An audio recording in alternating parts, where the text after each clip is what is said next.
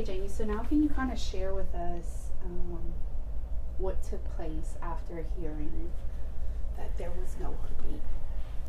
So I called in the support team. I called my parents, told them to get to the hospital, didn't tell them why. Told everybody who is Jordan's parents, my parents, godparents, Jordan's sister, my aunt, everybody who is important to us. I told them to get there. And this was during COVID times, so we had to meet them in the lobby.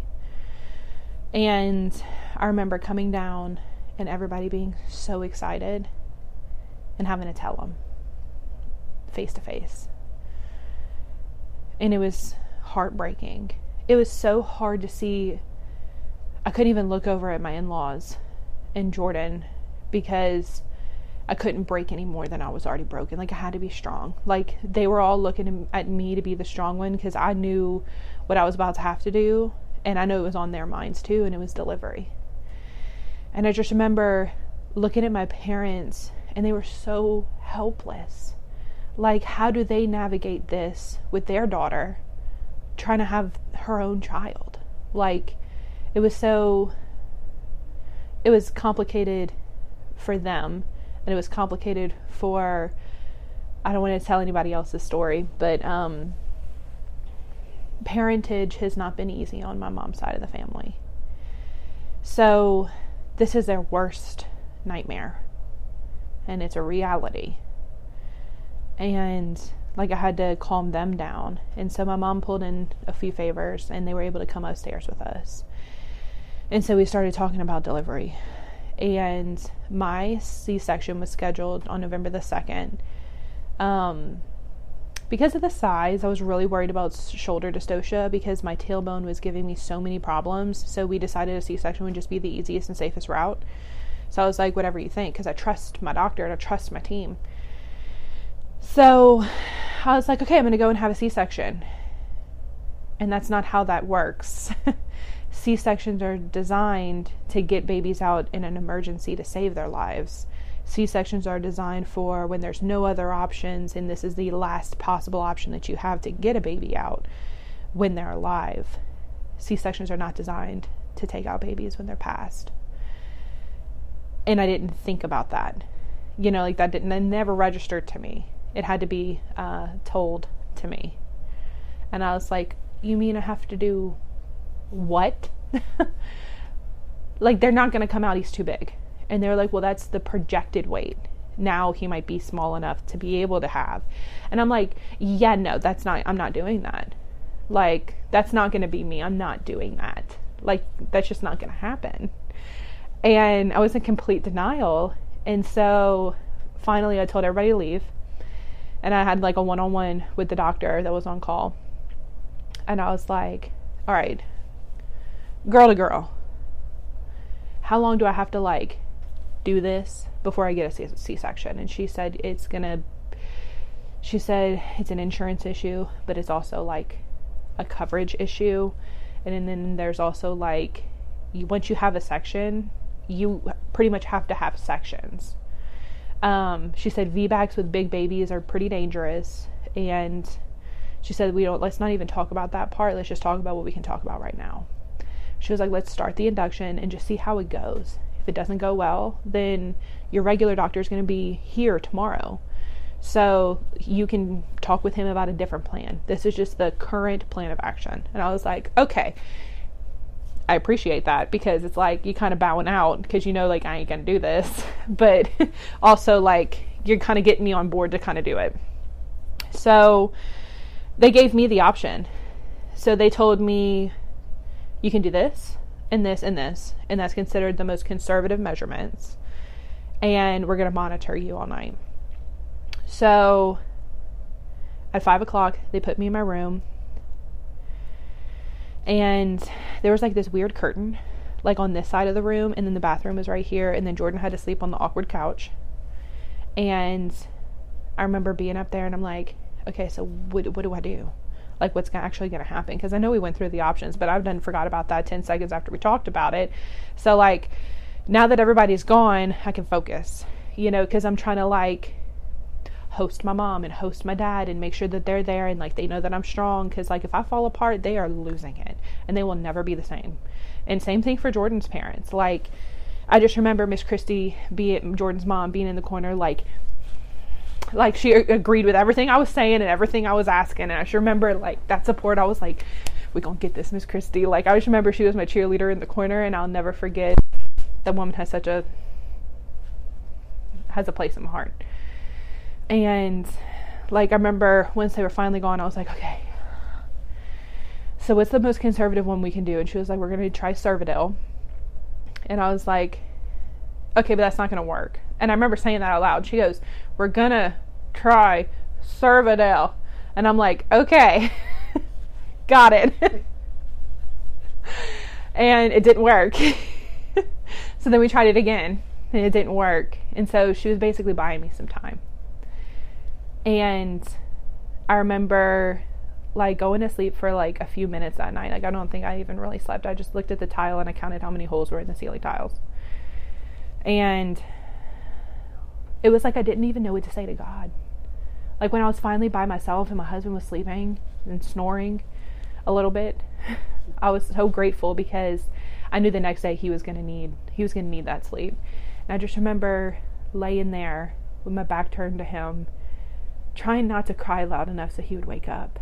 And it's the kind of praying that you do where no words come out. And I just remember like the date. It was October 17th, and it was my husband's best friend's birthday that's in heaven.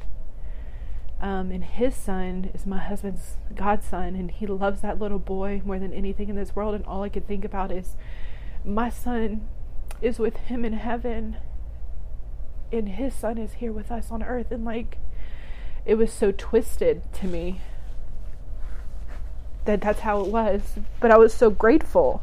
Like this weird sense of gratitude that like I knew a real one was up there with him. He wasn't by himself, even though he had siblings. Like it just meant more to me that he was there. And they share that date, and they will forever share that date. And then my mom got there super early. I wasn't even sleeping. My mom got there super early. My mother-in-law got there super early. And I think all the boys went to go get coffee. And they all came back with coffee. And they wouldn't let me have any.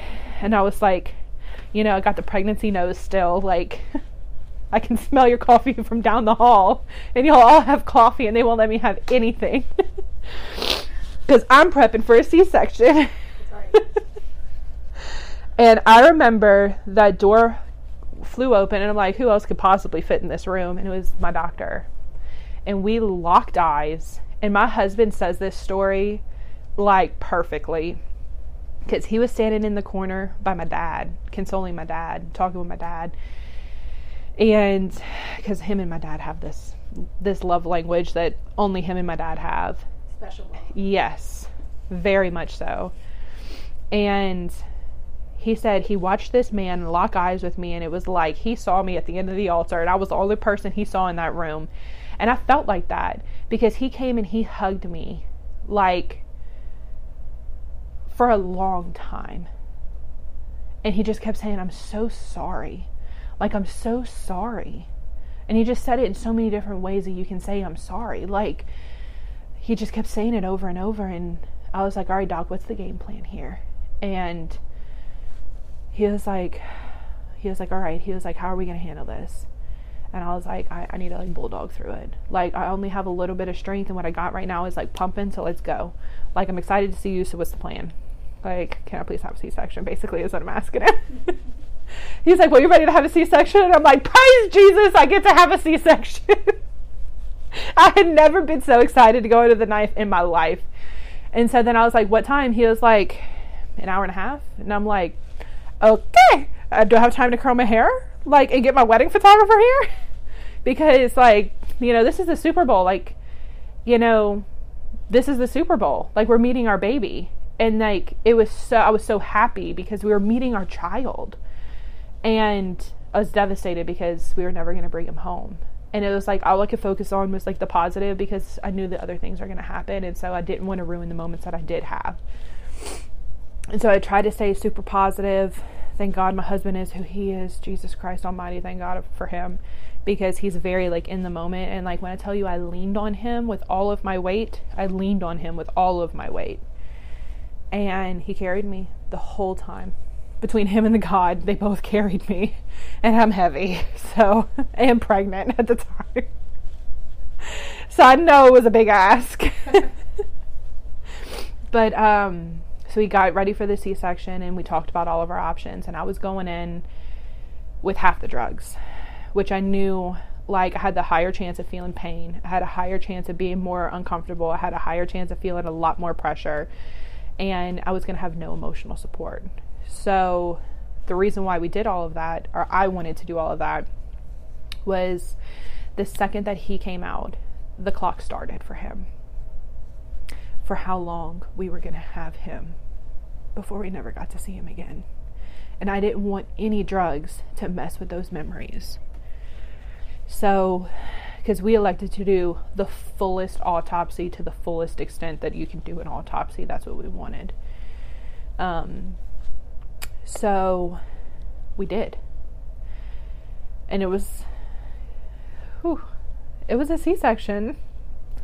I was not in any pain, but I felt a lot more than I was anticipating feeling, especially because I had to vacuum him out of my C-section because he was 9 pounds and 12 ounces and 20 inches long. He was a Goliath at 37 weeks. So then I was like, okay. Told y'all he was going to be big. Now, Jamie, would you change any of your choice? No. As far as feeling? No, because I remember my doctor asking me, how do you want us to treat him? Like, do you want the lights really low? Like, what do you want? And my doctor gave me the gift of creating the memories that I wanted to create in that time period. Like, they were all there for me and Jordan. They were all there for me and Jordan. And they did. They treated him like he was going to come out screaming, and we didn't know until he was born what he was going to be. And he was a big old boy. And I remember Jordan coming around, holding him like this. And well, the first thing I saw was the inappropriate thing I'm not going to say. And the second thing I saw was, oh my God, I gave birth to my dad. And all I could think of is like, God, he looks just like my dad. And he had a lot of disrupted skin. One, because of the trauma that his body endured.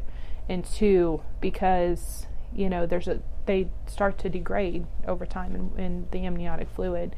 And that's just how stillborns look. But his was exacerbated.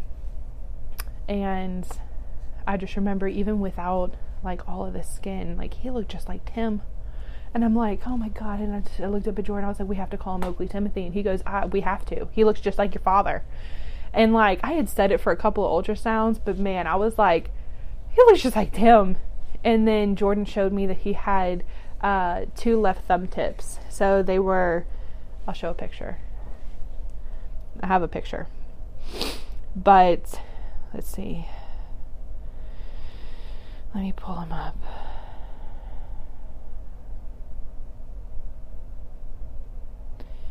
So his little thumb was shaped like, hold on, I'm going to show him. Okay.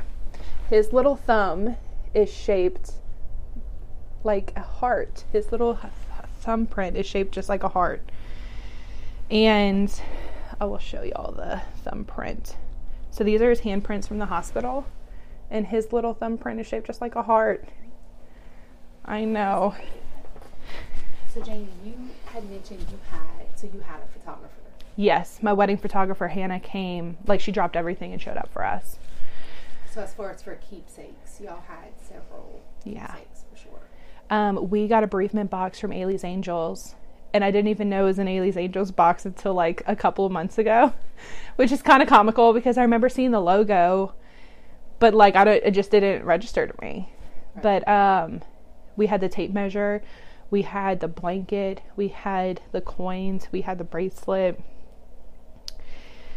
We didn't get a bereavement gown because at the time they didn't make bereavement gowns big enough for full-term babies. Heartstrings and Angel Wings only makes bereavement gowns for babies that are preemie and teeny tiny.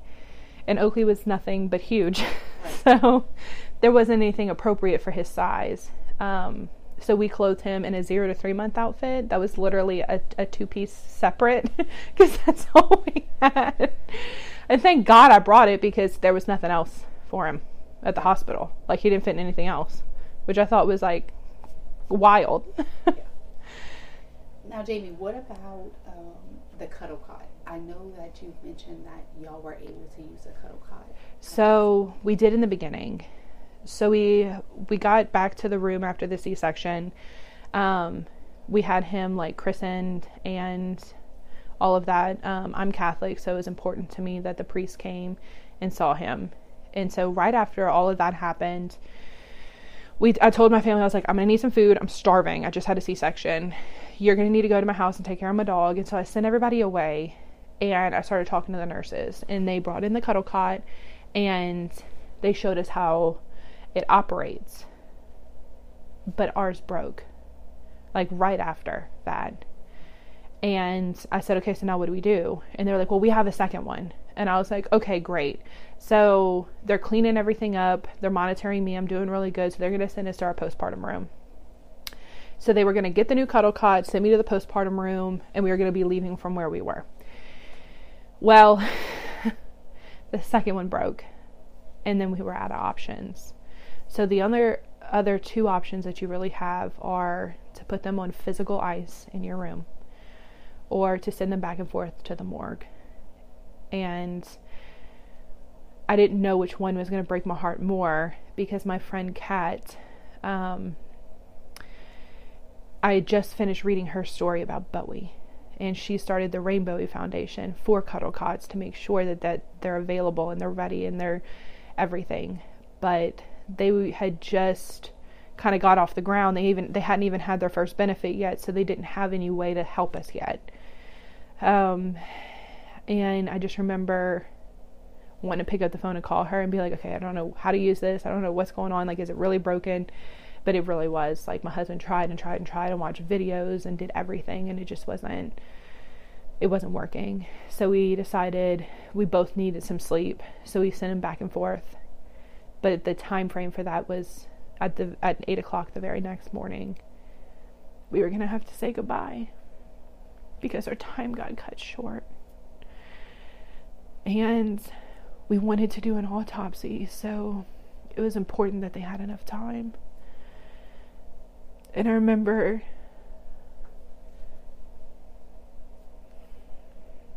it was just so sad. Like, the high had kind of worn off. And it was so devastating to come to the reality that everything you feared came true. And that we were going to have to go home to a beautiful nursery with no child to put in it.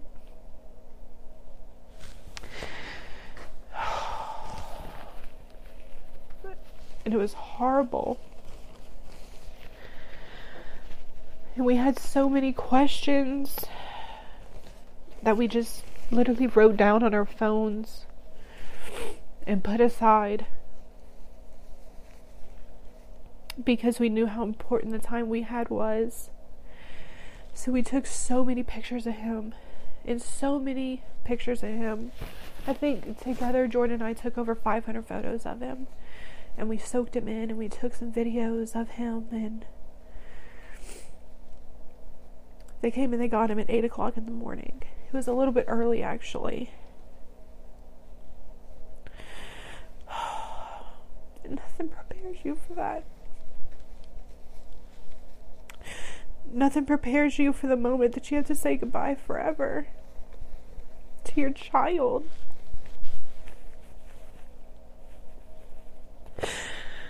But we did. Because what else are you going to do?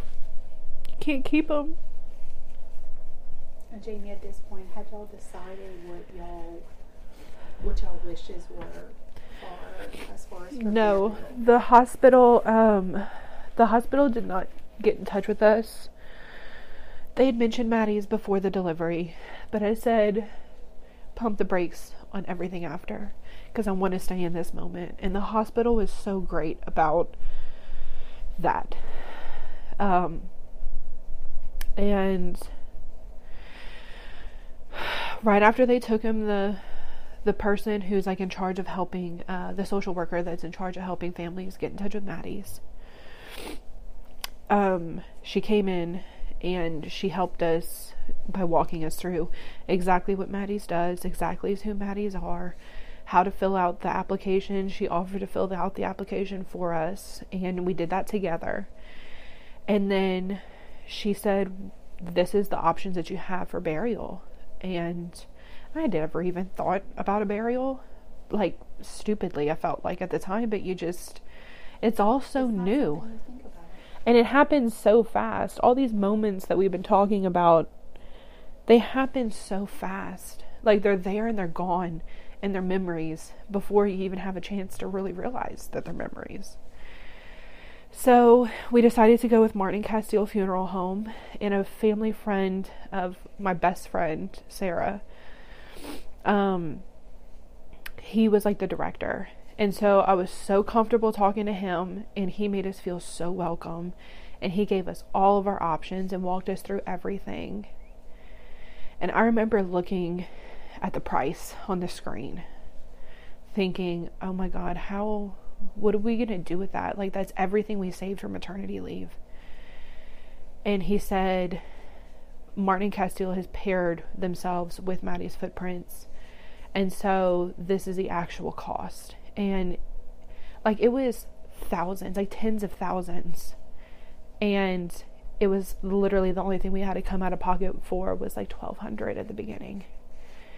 And I was just so elated because I was like, how is that possible? And it's because Maddie's is possible. Because Lori and Travis made it possible for us. And I just remember going home and crying because I was so grateful that I had an opportunity to bury my kid. You know, like I never thought I'd ever have to be grateful for something like that. And I just truly was. And we decided that we were going to bury him we were going to have his service on the 30th, skip Halloween, and have him buried on the 1st, which is All Saints Day. And our priest, Father Shambo, I'll never forget that he called him a saint during his service, and he said, souls that don't touch the earth but touch the hearts of others are saints, and your son will forever be a saint. And he said, and I think it's just fitting that you decided to bury him on All Saints Day. And that meant so much to both of us. But we decided in the hospital with nobody around, I was like, I don't just want a burial. I want to memorialize him and all he was, because Jordan and I work with the public. Jordan's got like thousands of clients. I've got hundreds of clients. We are very public, very, very public people. And so I remember being like, how do you publicly lose this large? And I was like, you just do. You just do. Just say it. Because people are going to find out anyway. And you're his mom. So tell everybody about him. So everybody, we buried a child publicly. Very publicly. So with all the eyes on us, we announced his memorial trip to Oregon. The same place that we decided that we were going to have him. We wanted part of his ashes to be scattered there forever. Because there's a piece of us that will always be there forever in our hearts. And we laid down roots with Oaklee by scattering him there. So we had zero plan. Like zero plan. We had our budget from our maternity leave, and we had the time already scheduled. So like, we weren't really concerned about that part as much as we were concerned about driving all the way across the country with our dog in the car with us, like bringing our baby's ashes with us. And you're recovering from a C-section. And I'm recovering from a C-section. This is 3 weeks post a C-section. Actually, 2 weeks post my C-section. Because it took us several days to get up there.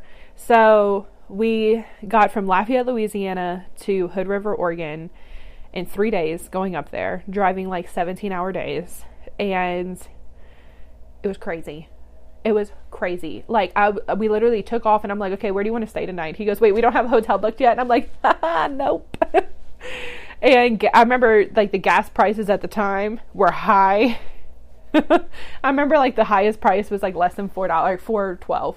I'm like, now it would be, like, $25. So y'all would definitely Yeah, we winged the whole thing, and it was just, like, God was with us the whole time. It was like he was the wind in our sails. Like, literally. Like, every little thing would just line up. Every little thing would just be perfect. So, we get to... Like, we got to the gorge at sunset. Unplanned. Completely unplanned. And I'm just watching this place that means so much to us. And it was beautiful. God, it was beautiful. Like, when I'm having a bad day, I just mentally go there. And it was just so gorgeous. Sorry, I have the hiccups. So, it was just gorgeous. And you could just see the mountain in the background, like, on that highway. You could just see it. It's right there. And I just remember staring at that mountain being like, we made it. Like, the East made it to their final destination, West. And, like, we kind of, like, unpacked and did everything. And we met up with our really good friend Mike up there, who owns a barbershop. So him and my husband are very close. And it was just beautiful. Like, everything lined up right. Like, he was already off of work with his kids, and it was great. And just, like, so many things. Like, I can't even tell you how many things. So Mike was going to bring us to all these different locations to choose where we wanted to lay him to rest. Unbeknownst to us, Mike has gone through something similar, and we didn't know until then.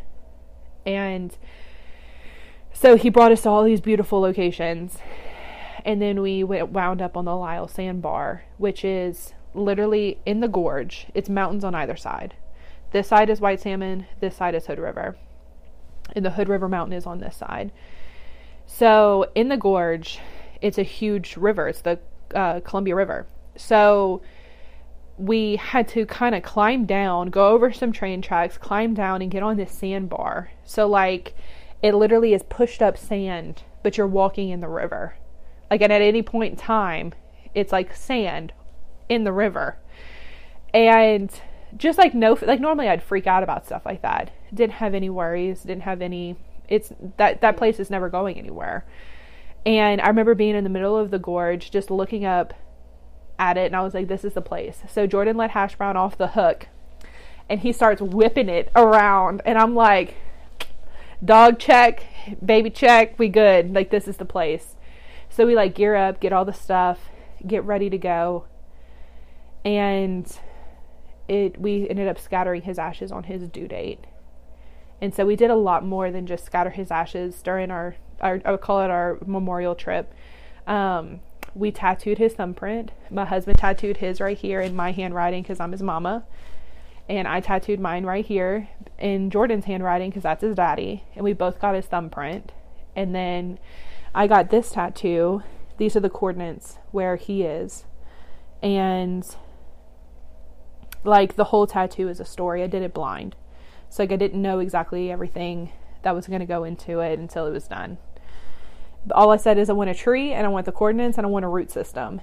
And so it's I'll share it another time, but it's a super meaningful tattoo for me. And we just relaxed. We documented everything the whole way up there and told Oaklee's story, told the whole world about his Down syndrome, told the whole world about his car accident, told everybody about everything, and it's still up today. And on the way back home, it took us 5 days to get back home because we didn't want to come back home.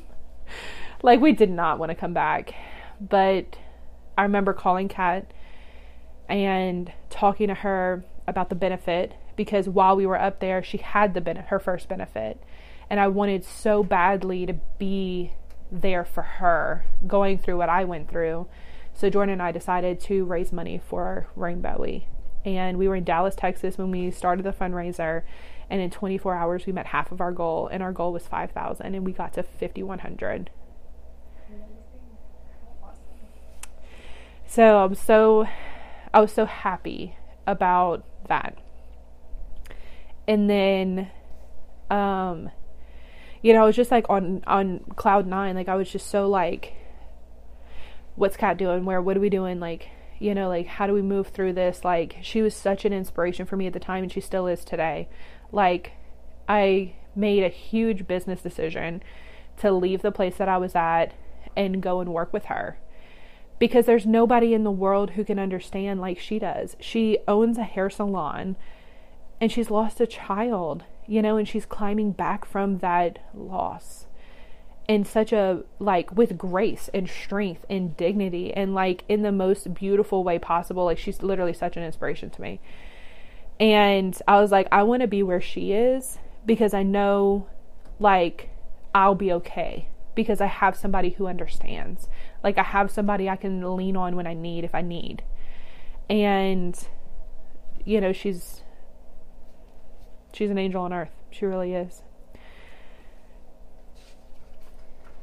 Now, Connor, could you share with us, Jamie, because I think it's just something that, several moms who have suffered a loss, feel the same way. Any advice you can give to a parent who is considering trying again? Just do it. Just do it. Because you can, no matter what happens, it's going to happen anyway. The time will pass anyway. And you can either let that time pass by walking in faith, or you can let that time pass by walking in fear. And I walked in fear for a long time in my son's pregnancy. And so this next one, I'm walking in faith, and I'm walking in happiness, and I'm walking in courage and bravery, because I wasn't those things with Oaklee, but I'm going to be now. It may not be true for all parents, but for me, losing my son taught me the ultimate lesson of surrender. That you can plan all day long, you can worry all day long, and none of it's going to change the outcome. So just do it. Take the leap of faith. You don't have anything left to lose at that point. You've already lost it all. So the best outcome is a child here on earth. Jamie, your story has been truly inspirational, emotional. I feel like I cried through the whole thing. And I think it's great that you share and are so passionate about sharing Oaklee's story. And I hope you know that you have so much to be proud of. And thank you. We are so honored to have you on our podcast today. Thank you. Can I share something I wrote for the podcast? Absolutely, please do.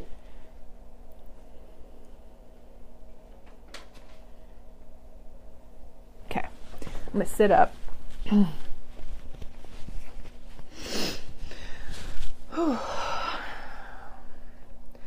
This podcast did not find you by accident. It found you on purpose. The universe works like that. You find yourself where you need to be, right when you need to be there. And if you are feeling down right now, I have a few things I'd like to share before you get back up. Take from it what you will, and leave the rest. Stay down for as long as you need to. Society and social media tells you constantly to get back up quickly after you hit rock bottom. You will hear, get on with it. You can have another baby. Get over it. Get back up. You have to keep pushing. You should be doing better. Well, I am here to tell you that you are completely and utterly entitled to take your time. Healing isn't a race. Neither is processing. Progress looks different in us all. And you set the pace for that. No one else. So cry if you want to, wherever you want to. If anger comes up for you, feel it. You've been hurt badly. Acknowledge that. Because I will let you in on a little something I've learned on my journey riding the waves of grief. You can't run from waves because they always find you. What you push away doesn't go away if you ignore it. It will sting and burn and hurt and fester inside of you until you can't ignore it anymore. So what do? How do? You allow your emotions and feelings to coexist with one another. You're allowed to cry your eyes out and then smile after. You're allowed to laugh and grieve at the same time. You're allowed to be happy and heartbroken all at once. Life is so not black and white. You take your time while you're down. You figure out what your next move is. You figure out where you want to be. And that may look completely different from what you thought it was going to look like. But only when you're ready, dust yourself off and you get back up. Thank you, Jamie. You're welcome. Thank you so much for allowing me to be here. No problem. We appreciate it.